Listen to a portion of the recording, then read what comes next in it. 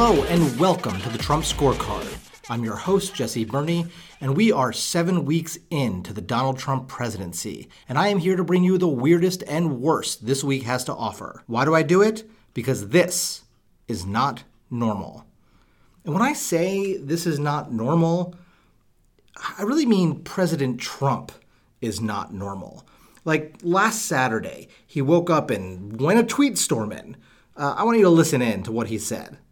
I'd bet a good lawyer could make a great case out of the fact that President Obama was tapping my phones in October just prior to election. How low has President Obama gone to tap my phones during the very sacred election process? This is a Nixon-Watergate, bad or sick guy. Arnold Schwarzenegger isn't voluntarily leaving The Apprentice. He was fired by his bad, pathetic ratings, not by me. Sad end to a great show. Is it true that the DNC would not allow the FBI access to check server or other equipment after learning it was hacked? Can that be possible? Okay, so let's talk about a few things here. First, if the previous president had ordered a wiretap on a presidential candidate, which he didn't, it would be the biggest story in American politics possibly ever. So it is super, super weird to go on a tweet storm about this story, but interrupt it partway through to talk about The Apprentice getting canceled. That's deranged. But it's not the most deranged thing about these tweets, obviously. You know, most of the media spent the last week treating this story like it's a genuine possibility because the president said it. So they've asked the White House what evidence Trump has that Obama put a wiretap on him. And the poor White House spokesmen are like, oh, well, he's the president, so he has access to intelligence that we don't have. No. Nope. This isn't secret intelligence only the president has. This is crazy right-wing conspiracy theory websites taking totally unrelated facts and combining them, sort of, and also just making a bunch of stuff up. And it's fine to push this when, you're the annoying uncle on Facebook. It's not fine when it's the leader of the world's most powerful military pushing this stuff. He tweeted these from Mar-a-Lago on Saturday morning because, of course, that's where he was. I mean, people are paying him $200,000 for access to the President of the United States. You wouldn't want to disappoint them. But his senior staffers weren't there with him at the time. This is from ABC News on March 4th. Priebus and Bannon, that's his chief of staff, Reince Priebus, and his chief advisor, Steve Bannon. Priebus and Bannon had planned to join them on the trip, but after Donald Trump's eruption, those plans changed. One source said both men volunteered to stay behind in Washington, with another source saying the president seemed to concur that they should. As Trump was in the air aboard Marine One, headed for Air Force One on the tarmac at Joint Base Andrews, a phone call was made from the West Wing to the team on board the president's plane, with a directive to remove Priebus and Bannon from the manifest, sources said. They would not be going to the Sunshine State. That story, like all stories that I talk about in the podcast, are linked on my website, which is thetrumpscorecard.org. This is the President of the United States. He throws this hissy fit because he's angry about the news. He kicks his staffers off a trip and then goes the next morning on a genuine InfoWars conspiracy theory rant about Obama wiretapping him. This is what I mean when I say this is not normal. He is not normal.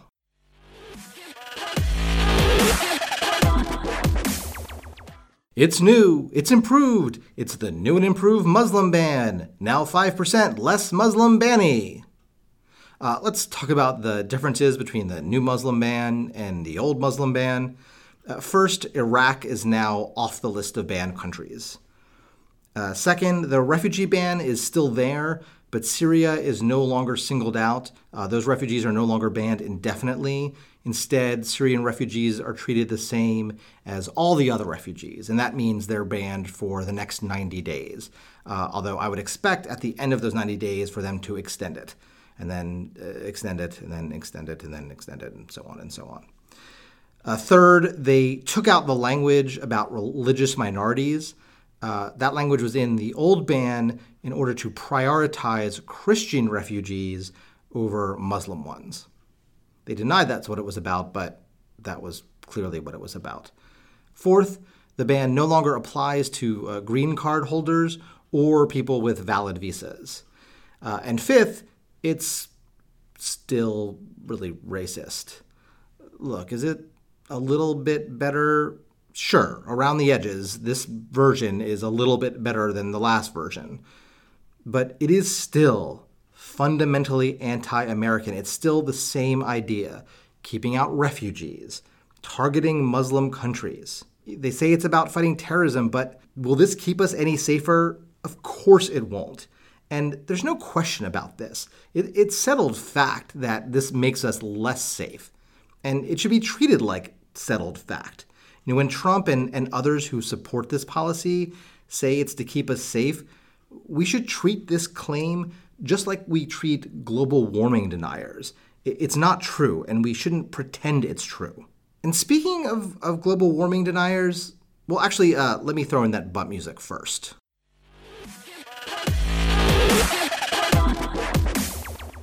Speaking of global warming denial, listen to this. I think that measuring with precision human activity on the climate is something very challenging to do, and there's tremendous disagreement about the degree of impact. So no, I would not agree that it's a primary contributor to the global warming that we see. That's EPA Administrator Scott Pruitt. Before he was at the EPA, he was the Attorney General for Oklahoma. And he made a name for himself there, suing the Environmental Protection Agency for protecting the environment, which is exactly the guy you want running the Environmental Protection Agency. He recently had a bunch of emails released from his time in Oklahoma, and they told the story that everybody already knew, that he essentially rented out his office to the fossil fuel industry. And presumably, he'll do the exact same thing at the EPA. And denying that carbon dioxide contributes to global warming is number one on oil and gas's wish list. Now look, I have no idea what's in Scott Pruitt's heart. There is a decent chance he knows perfectly well that CO2 causes climate change. So, which is worse? That the head of the EPA doesn't believe in science, which makes him stupid and therefore dangerous, or that he does understand the science, understands the consequences of that science, and just doesn't care, which makes him dangerous, irresponsible, and downright immoral. Whether you pick option A or option B, you lose.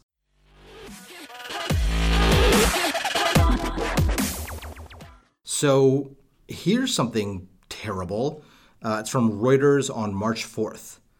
Women and children crossing together illegally into the United States could be separated by U.S. authorities under a proposal being considered by the Department of Homeland Security, according to 3 government officials. Part of the reason for the proposal is to deter mothers from migrating to the United States with their children, said the officials, who have been briefed on the proposals. They're going to take mothers and children who have just crossed the border and separate them. I just want to talk about the immorality of that for a moment. No matter what you think of undocumented immigrants, no matter what you think of immigration in general, we're talking about mothers who have traveled through unimaginable danger over hundreds or thousands of miles, risked their lives, risked assault, risked everything they've ever had to come to this country and give their children a better life. And you want to take that child who has already lived through the most harrowing experience. They are terrified, and you want to rip that child from his or her mother's arms. Look, I get it. You're trying to deter migration. Fine, you're an anti-immigration administration. That's your job. That's what you're doing. But can you show just the tiniest shred of humanity for one damn moment? Is that really too much to ask?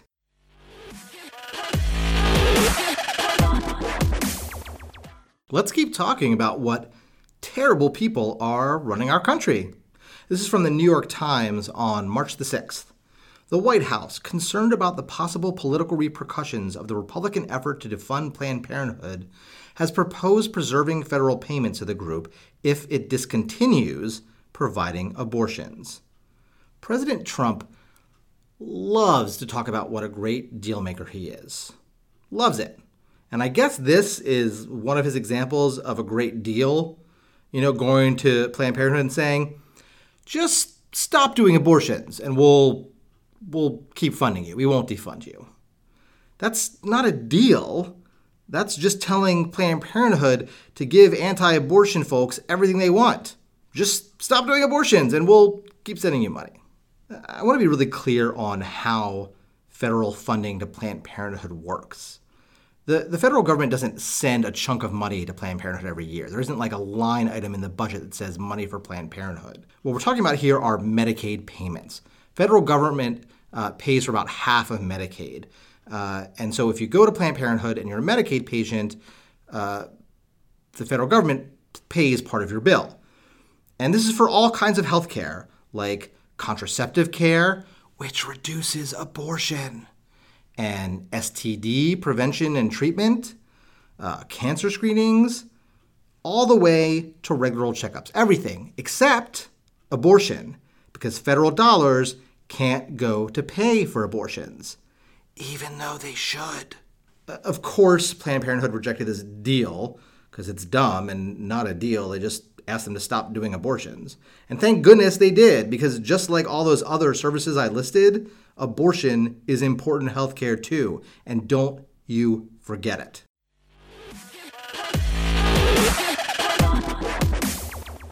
Folks, it's time once again for Quick Hits. Quick Hits. Ben Carson, the Housing and Urban Development Secretary with no experience in housing or urban development, gave a speech right after he got confirmed where he said this. That's what America is about. A land of dreams and opportunity. There were other immigrants who came here in the bottom of slave ships, worked even longer, even harder for less. But they too had a dream that one day their sons, daughters, grandsons, granddaughters, great-grandsons, great-granddaughters might pursue prosperity and happiness in this land. Yeah, he called slaves immigrants who had a dream. I honestly don't get how you can be so good at something as difficult as pediatric neurosurgery. The man performed brain surgery on fetuses in the womb, and so bad at everything else.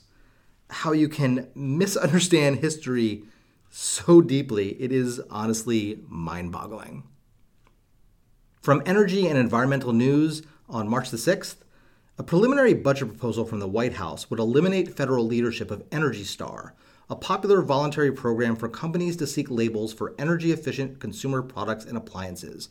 You've probably seen the Energy Star label on your fridge or your dishwasher or maybe your water heater. And so this is a program run by the government to set standards for companies to declare their appliances energy efficient. It is an enormously successful program. The brand itself is hugely recognizable. 90% of Americans recognize the logo when they see it. It's saved consumers $34 billion in electricity costs. It's prevented millions of tons of greenhouse gases from entering our atmosphere, although Scott Pruitt would probably say that doesn't matter. And they want to shift control of this program from the government to industry. So the industry would then set those standards that allow people to put the label on their appliances, which would make those standards probably meaningless, so anyone could slap that label on their products, whether they're actually energy efficient or not. This is a model success of a public-private partnership. This is how even Republicans should want government to work. Instead, they're killing it. The White House released a fact sheet saying that every 6 months, the Department of Homeland Security will put out a report on crimes by foreign nationals. It would include things like terrorism-based offenses and violence against women, including so-called honor killings. Here's the thing. 3 women are killed by domestic violence every day in the United States. This isn't about bringing attention to violence against women.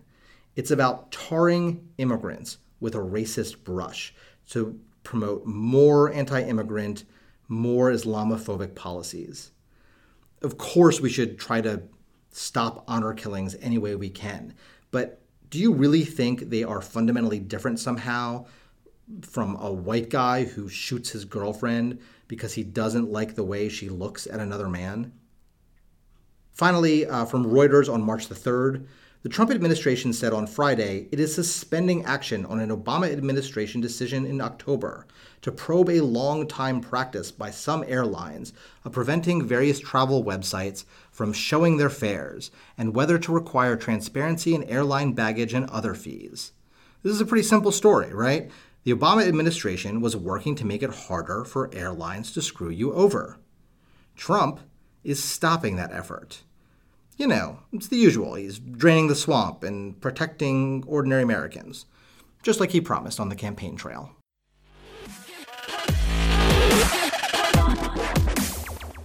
All right, time for our big story of the week. Republicans finally released their plan to repeal and replace Obamacare this week.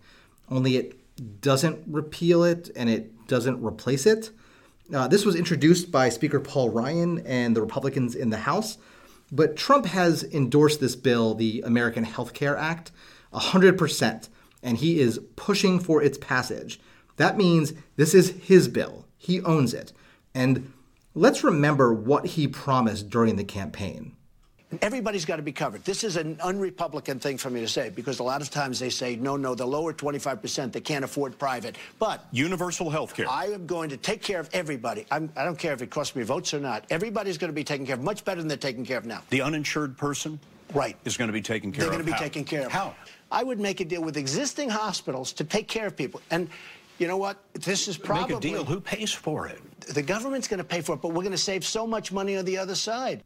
That's right. He said he'd make sure everyone was covered and government would pay for it all. But how does this new Trump Care bill fulfill his promise? By the president's own scorecard, this bill does not live up to what even he suggested he wanted to do.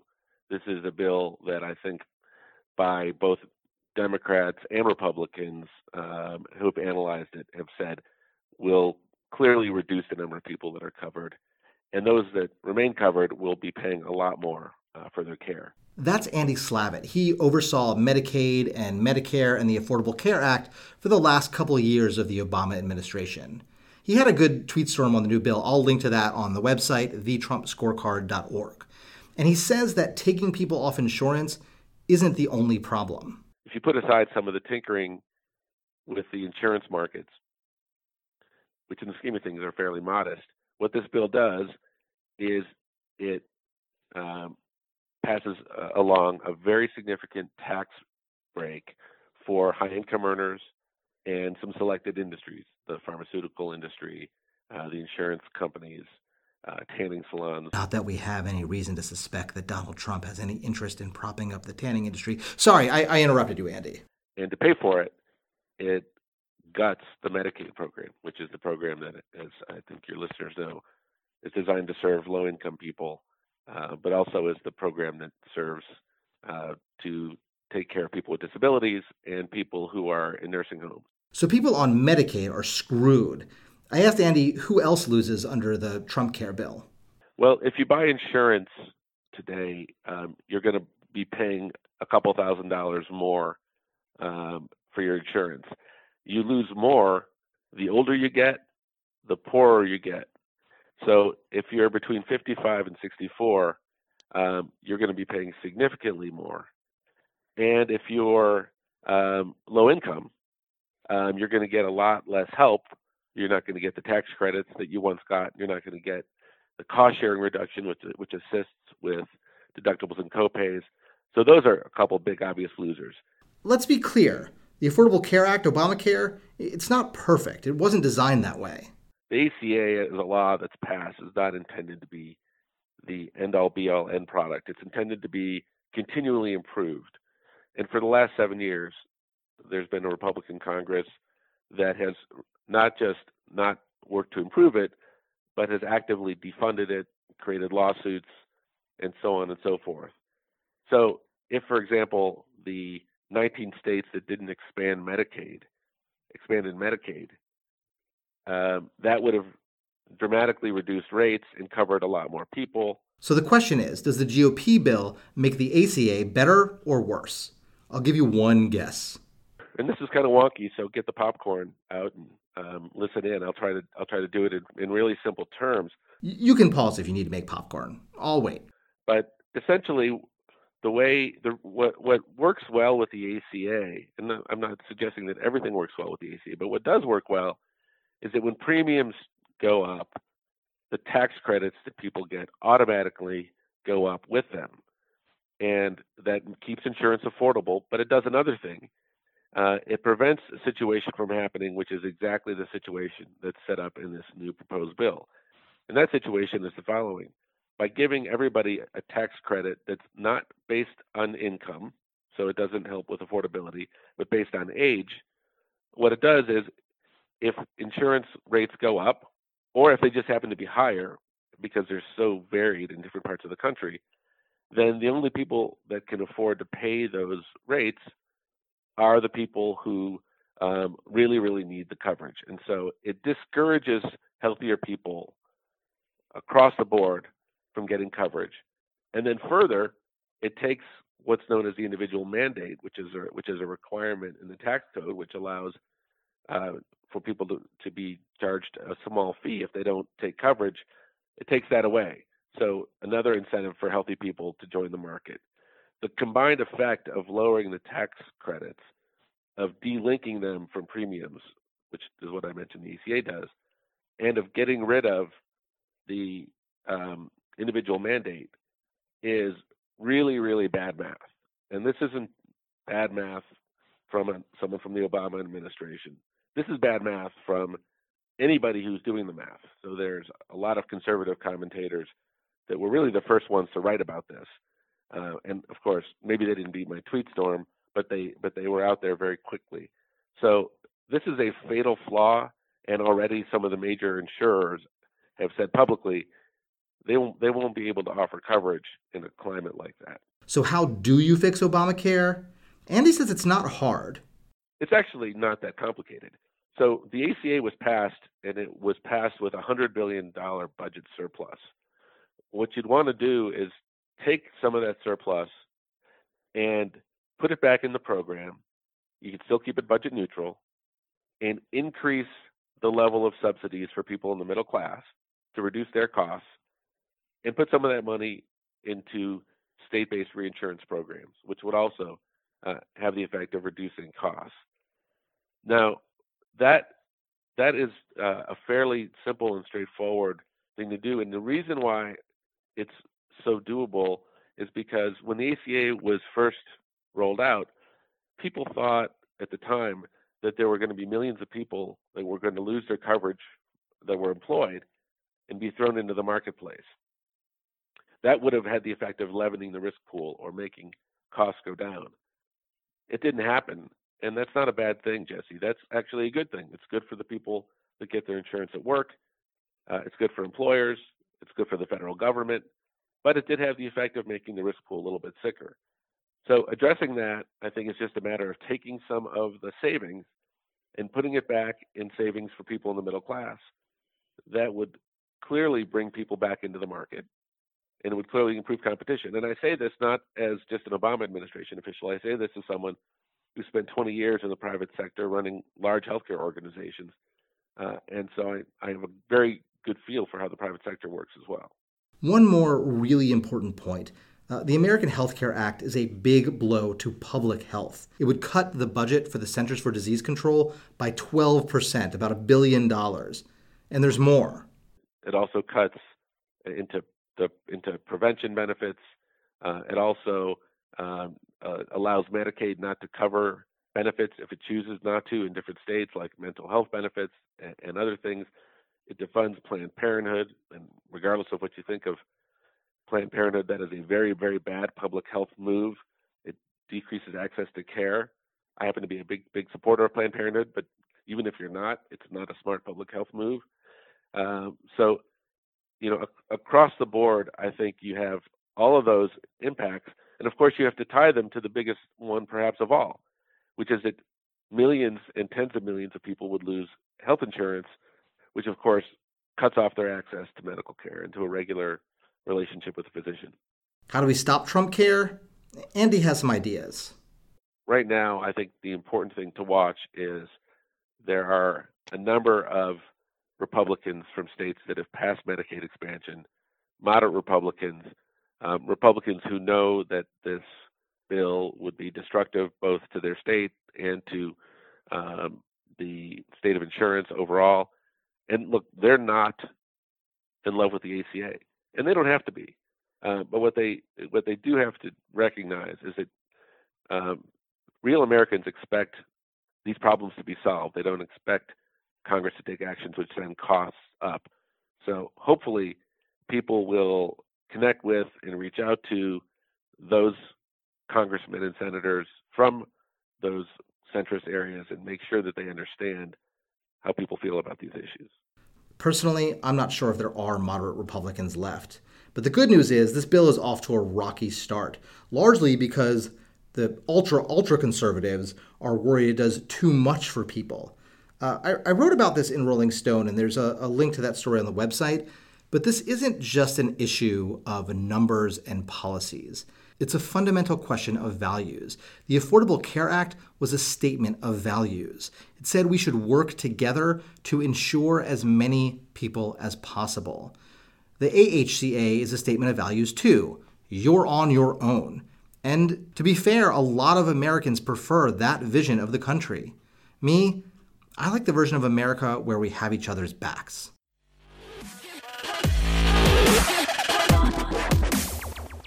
As always, I'd like to finish the podcast on a ridiculous note. We already talked about Ben Carson's speech to his new staff, and I want to play another clip from that speech. There is nothing in this universe that even begins to compare with the human brain and what it is capable of. It remembers everything you've ever seen, everything you've ever heard. I could take the oldest person here, make a little hole right here on the side of the head, and put some depth electrodes into their hippocampus and stimulate, and they would be able to recite back to you verbatim a book they read 60 years ago. It's all there. Doesn't go away. Like I said, Carson is a celebrated pediatric neurosurgeon, and I'm just some idiot on the internet. But folks, even I know that is not how memory works. You don't store entire books in your head like a damn computer. This is from the Washington Post on March 7th. Dan Simons, a University of Illinois psychologist who studies attention and memory, told Wired that Carson's claim was, quote, utter nonsense. Simons said it failed on nearly all counts. Humans cannot recall large swaths of text unless memorized for that purpose. Doctors cannot force patients to remember anything in crystal detail, even with deep brain stimulation. No human brain holds within it, quote, a perfect and permanent record of our experiences, the psychologist said. I don't understand how one of the world's great neurosurgeons managed to misunderstand the human brain so deeply. I don't know, maybe he just kept jamming a scalpel in people's heads and got lucky. Like a lot. Well, that's it for another freakishly horrible week. I want to thank, again, Andy Slavitt for joining me to talk about the new Republican healthcare bill, and, of course, Isabel for kicking butt once again on Donald Trump's tweets. Don't forget all the stories that I cover this week. You can find links to them on the website. That is thetrumpscorecard.org. Don't forget to subscribe to the podcast. There are links if you need an iTunes link or an RSS link on that website. Please go to the Facebook page and like us. That is facebook.com/thetrumpscorecard. And if you go now, you'll get to hear a fun bonus clip of Izzy trying to say Arnold Schwarzenegger. Trust me, you do not want to miss that. I love to hear from you guys. I'd love tips for stories that you think I need to cover, ideas to make the podcast better. You can email me at thetrumpscorecard@gmail.com, and you can always reach me on Twitter @JesseBurney. Rate and review us on iTunes. That makes a huge difference. It's how people can find the podcast, so please do that. Everybody's going to be taken care of much better than they're taken care of now. The Trump Scorecard is written, hosted, edited, and produced by me, Jesse Burney. Our music is from bensound.com. I'll be back next week, and remember, this is not normal.